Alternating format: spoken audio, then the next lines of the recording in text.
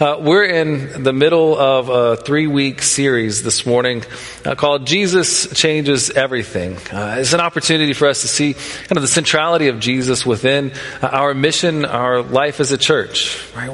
We exist to help people know Jesus, to grow more like Jesus, and to go serve Jesus because we believe that Jesus makes a difference. Jesus changes us. He changes the world around us, in and through us. And so last week, we talked about knowing Jesus, not just knowing about Jesus, not just having a few facts or a few things that we know about his life and his story, but knowing him intimately, relationally, personally, knowing him as our Savior, our Lord, as our friend, and how that makes a difference in our lives. And that's the first part of our mission as a church, is to help people know Jesus. Knowing Jesus changes us.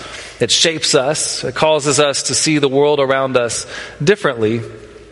But we don't just end with knowing Jesus. Right? While knowing Jesus changes us, there's this tendency that we have as humans to kind of revert back to old ways. If we're stagnant as people, if we're not moving forward, then we have a tendency to kind of fall back. Our default is decay. I kind of saw this past week. My oldest child was doing some math work. And I was always good at math growing up. When I was in elementary school, they had these math competitions. I won 3 out of 4 of them, right? I mean, I was good at math. I felt really good about my ability to do it. And so he was doing some of this, some schoolwork. And so I said, I'll help him out. I'll offer some good, dad help for his work. And I saw this problem, and so I suggested, it's like, well, maybe if you do this, this, and this, like that would help you solve the problem. Fortunately, he didn't laugh at me. He just kind of calmly said, he's like, well, on this one, what you actually do is this, this, and this. I was like, oh, okay. And then, walked away. I figured he had it under control. He didn't really need my help. Now, it doesn't mean that I was never good at math in the past. It just means that over the past 25 years, I haven't done anything with it. And so my math skills have kind of decayed a little bit. They've kind of fallen to the side. It's like they say, you never forget how to ride a bike, but if you don't ride one for about 15 years and you hop on it, you're going to be a little bit rusty, we'll say. The same is true in our relationship with Jesus. All right, we might have that time when we experience a change in our lives because we've come to know Jesus. But if we don't press into that relationship with him, if we don't seek growth in our relationship with Jesus, if we're not growing to be more like him, we might find ourselves growing stagnant. We might experience some spiritual decay. There was a term that was used in the church when I was growing up as a child. They called it backsliding. I don't think it's a kind of popular Methodist word these days. But Wesley would talk about it. Talk about backsliding, or kind of falling away. Essentially, it meant that at one point in time, you were living a transformed life with Jesus, but because of whatever reason, you stopped pursuing Jesus. You began to kind of move away from him, and it became apparent within your life. Your life would begin to reflect that. You're falling away from Jesus. So, it's good to know Jesus. Knowing Jesus will change your life. It changes the trajectory of your life. But then we need to take that next step in our walk with him. We need to grow in our connection with him. We need to grow in the ways in which his life and his light shine in us and shine through us. And so that's going to be what we're talking about a little bit this morning. Our scripture passage comes from Romans chapter 12. Verses 1 through 8, but we're primarily going to focus on the first 2 verses. And so I invite you to open up your Bibles with me there to Romans chapter 12. And we'll begin here in verse 1. It says, I appeal to you, therefore, brothers and sisters, by the mercies of God, present your bodies as a living sacrifice, holy and acceptable to God, which is your spiritual worship. Do not be conformed to this world, but be transformed by the renewing of your minds, so that you may discern what is the will of God, what is good and acceptable and perfect.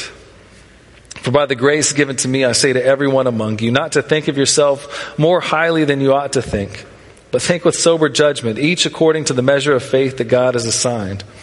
For as in one body we have many members, not all the members have the same functions. So we who are many are one body in Christ, and individually we are members of one another. We have gifts that differ according to the grace given to us. Prophecy in proportion to faith, ministry in ministering, the teacher in teaching, the exhorter in exhortation, the giver in generosity, the leader in diligence, the compassionate in cheerfulness. This is the word of God for us, the people of God. We say thanks be to God. Now, throughout the first 11 chapters of the book of Romans, Paul has been talking about the importance of faith. He's been talking about the importance of knowing Jesus, right? Knowing Jesus, believing that he was raised from the dead, confessing with your mouth that he is Lord. He mentions that these are keys at the heart of salvation. They are keys to our redemption. He's made it clear in the first 11 chapters that it's God's grace towards us. When we haven't done anything to earn it or deserve it, that makes it possible for us to have this salvation. Right? In Romans 5, he mentions that when we were still enemies of God, that Christ came to us, that he gave his life for us, so that we might know God's love, so we might have that salvation. He's kind of walked through the importance of knowing Jesus. But when he gets here to chapter 12, he kind of shifts gears a little bit. And he begins to focus on that next step. But it says, in view of what God has done for us, in light of God's mercies, in response to Jesus' defeat of sin and death, let's offer God every bit and piece and part of our life. Let's lay all of it down at his feet and let him transform us. Let him mold us and make us into something new. He's kind of saying, he's like, you know what, if you've placed your faith in Jesus, don't just stop there. Take the next step. Let him transform you. This word for transformation in the original Greek the New Testament was written in is the word metamorpho, which is kind of the word that becomes our metamorphosis that we understand today. Like when we think about the process of a caterpillar, metamorphosizing, I guess maybe that's the way to conjugate it. A caterpillar's journey into a butterfly. It's this process of metamorphosis, this process of transformation. That's kind of what Paul is thinking and what he has in mind. You know, a caterpillar is kind of this ugly, slimy creature a little bit. I don't like them. They eat plants in my garden. They look kind of gross. Nobody really likes them. Maybe you like them. I don't. But they go through this process where they transform into something beautiful, a butterfly. It's a new creation.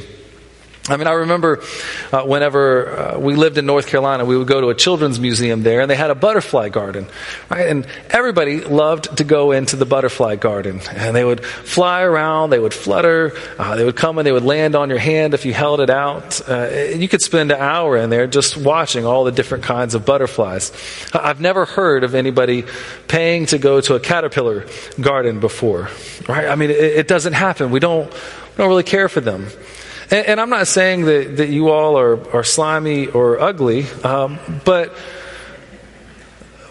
when we first come to know Jesus, we're kind of like the caterpillar. We need to undergo this process of transformation. Maybe we need to hop in a cocoon with Jesus for a little while, let him do some work so that we come out on the other side looking like something different, looking like something that's beautiful.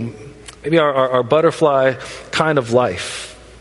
We need a transformation to take place within our lives. That's what Paul is kind of emphasizing here, right? You need something beyond what you can do yourself. Elsewhere in the New Testament, this word is really only used like one other time, and that's when Jesus is going up onto a mountain, on the Mount of Transfiguration. In Matthew chapter 17, verse 2, it says of Jesus, it says that he was transfigured before them, and his face shone like the sun, his garments became white as light.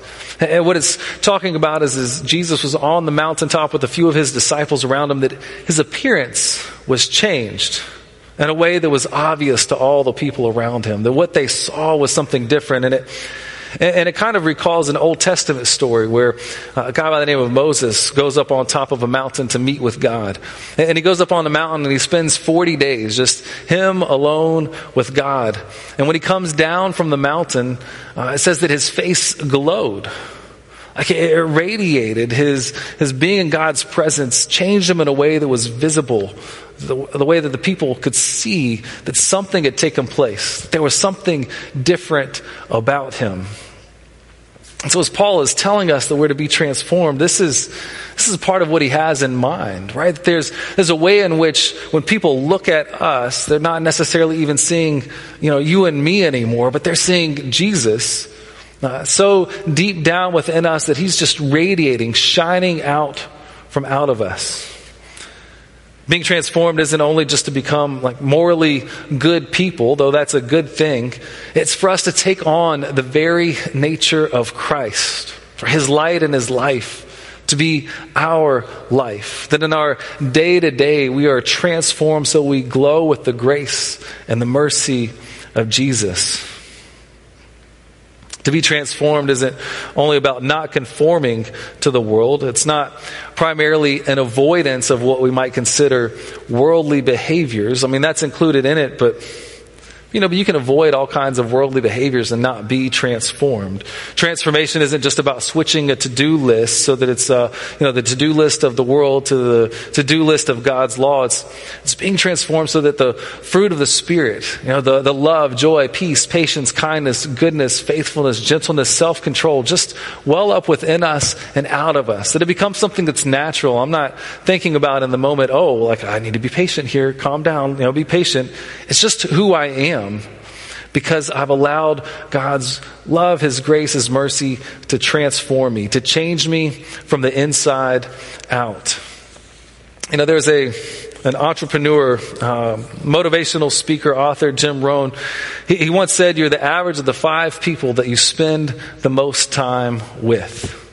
Right? You're the average of the 5 people that you spend the most time with. What he's saying in this is that our lives are heavily influenced by our relationships.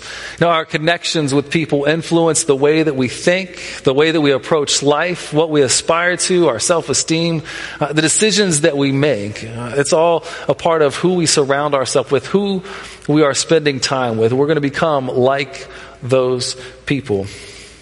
Researchers have found that it even goes deeper than that, deeper than the 5 people that you spend the most time with. There was one particular study where it was looking at the effect of our relationships on our health.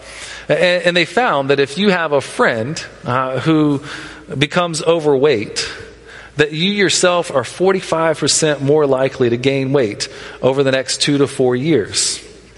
It's pretty incredible. And then they found even beyond that, that if a friend of your friend becomes overweight, your likelihood of gaining weight increases by about 20%. Right? Even if you don't know that friend of a friend. And so for me, that just tells me that it's really not like the ice cream and the cookies and brownies that I like. It's my friend's friend. Like that's why I gain weight. But they found like this across all the different other health categories as well, in relation to smoking and heart health, that things that take place in the lives of our friends affect us, even when it comes to happiness. If you surround yourself with people that choose joy and choose to be happy, then you're more likely to be happy. If a friend of your friend is a happier person, then you yourself are more likely to be happy. The point is that our transformation is attached to our relationships, attached to who we spend time with, right? That our lives are not static. Right? The only thing that's constant in this world is change, and we as people tend to be changing. Whether we think we are or not, over time, we are always changing. We are always in a process of becoming. So if we're always becoming something or someone, then are we becoming more like Jesus, or are we becoming more like someone else? Like each day, each month, each year, are you becoming more like Jesus, or are you becoming more like someone else? The biggest determining factor is who we're spending time with. Right? And so if I'm wanting to grow more like Jesus, if I see that need for transformation, if I'm taking that step, if I've come to know Jesus, and I don't want to stagnate and become something else, I want to become more like Jesus, then what even this social science research would suggest is that I need to spend more time with him. Right? That the key to our not being conformed to the world, but being transformed, is to spend time with Jesus. If you spend more time with Don Lemon or Tucker Carlson than Jesus, you're going to become more like them than you will Jesus. But if you spend more time with Jesus, you'll become more like him. So as we're reflecting on this growing more like Jesus, this being transformed by God's grace within our lives, I just want to invite you to take the time to spend with Jesus. And it sounds simple. It's probably something that if you've grown up in the church, you've heard before, but take time to spend with Jesus. Take the time to read your Bible daily. And take time to read Jesus. Start in Matthew, right? It's the first book in the New Testament. Read a chapter each day. Look at what Jesus is doing. Listen for his voice. Listen to what he's saying to you. Read with this intention of being close to Jesus. So imagine yourself walking with him as he's walking through the streets of Galilee, that you're present, that you're a part of the crowd, or you're one of his disciples, that you're there, but that Jesus is with you and you're with him. Read a chapter each day, maybe even write down some insights that you're finding. And then after you finish Matthew, read Mark. You just flip the page and you go to Mark and you read more of Jesus. Another picture, another portrait of who Jesus was and of his life. And then read Luke and then read John. But read Jesus. Spend time knowing him intimately, walking with him as a friend. And spend time praying about it. Pray about what you read. Pray before you read. Pray after you read. Spend time with Jesus, talking to him, letting him know what's going on in your life. And then take a time listening to his voice. Take the time in your prayer to mention the places in your life that, you know what, God, this is a part of my life that I'm really hurting in. And so, Jesus, I need you to provide some healing for this hurt. There's this piece of my life, God, this piece of my past that I can't let go of. Continue to just put it there in his hands. Say, Jesus, I need you to take this because it's more than I can take.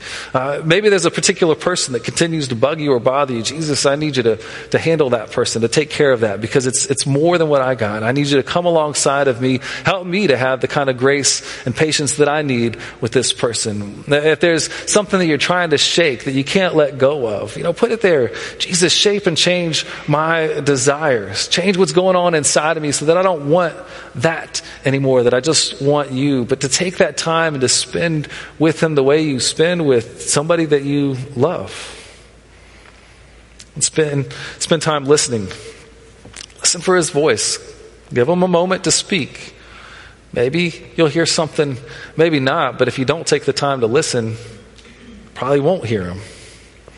Then spend some time with other Christians. Take time to read and pray with other people. Take time to serve alongside of other people who are seeking to be more like Jesus. Join a Sunday school group, a Bible study, a small group, something so that you're intentionally spending time with Jesus and with others. And over time, as you spend this time with Jesus, as you begin to recognize and grow in the recognition of the love that he has for you, you find yourself being transformed. Not because you're working so hard at doing something differently, but because Jesus' life is rubbing off on your own as you're spending time in connection with him. It might not be an immediate transformation. There might not be this overnight where all of a sudden it's like a switch is clicked and you're a completely different person. The caterpillar has a process to undergo before it becomes a butterfly. But if we spend time with Jesus, that's what does that transforming work within us. And I'm going to take it a step further because, part of our mission is not just our growing more like Christ, but in our growing more like Jesus, it's also a part of helping other people to know Jesus. And so parents, grandparents, uncles, aunts, if you want your children and your grandchildren, your nieces and your nephews to know Jesus, if you want them to have a chance to know Jesus, they need to see the value of Jesus in your life. If you want to give them a chance to know Jesus, because if who we are becoming is who we spend the most time with, I mean, I don't know, my kids spend a lot of time with Mr. Beast and Dude Perfect, right? These YouTube people, I have no clue what they're doing. But they spend a lot of time with these other people who are having influence over their lives. If I want them to have a chance to know Jesus, they got to see it in me, and we've got to spend time together with Jesus. Be one of those 5 people they spend the most time with, and use it wisely. When you have that opportunity to be with them and with Jesus. One of the greatest gifts that I think my parents and my grandmother gave me when I was a child was that we spent time together with Jesus. When I was a child growing up, we'd do devotions at night.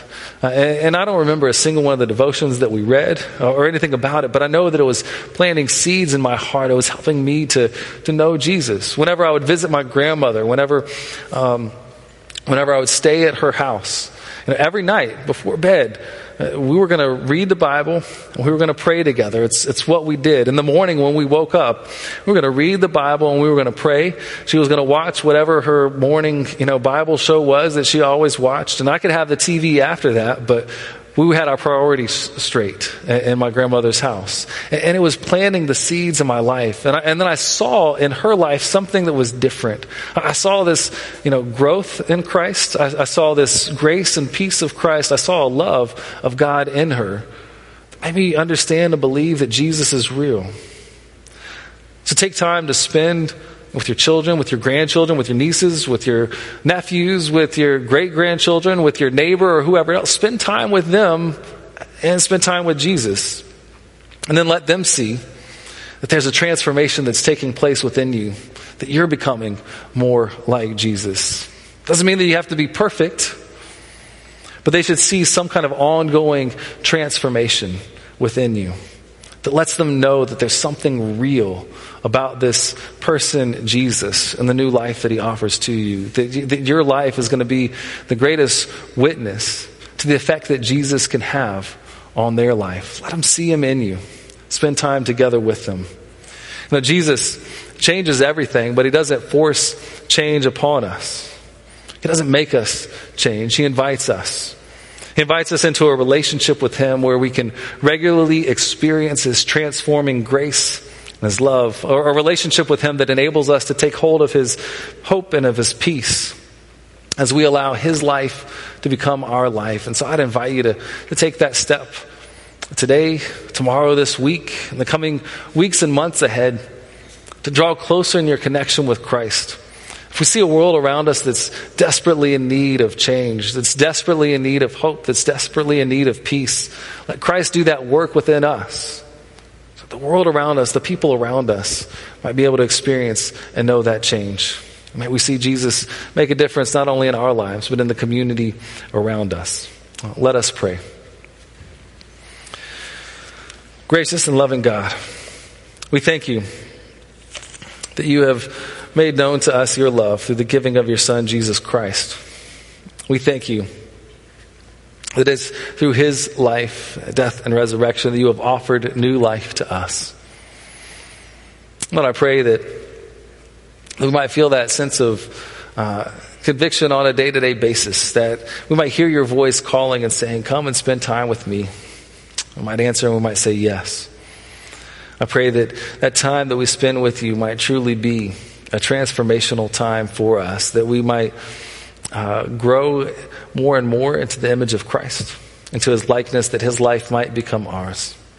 We pray that as we grow more like Jesus, we might see the people around us being changed and transformed through an encounter with him as well. We pray, Lord, for a different world, for a world that's more and more like your kingdom. We pray that we might see that amongst us in our midst, and that might become the reality in the community around us. We pray this all in Jesus' name. Amen.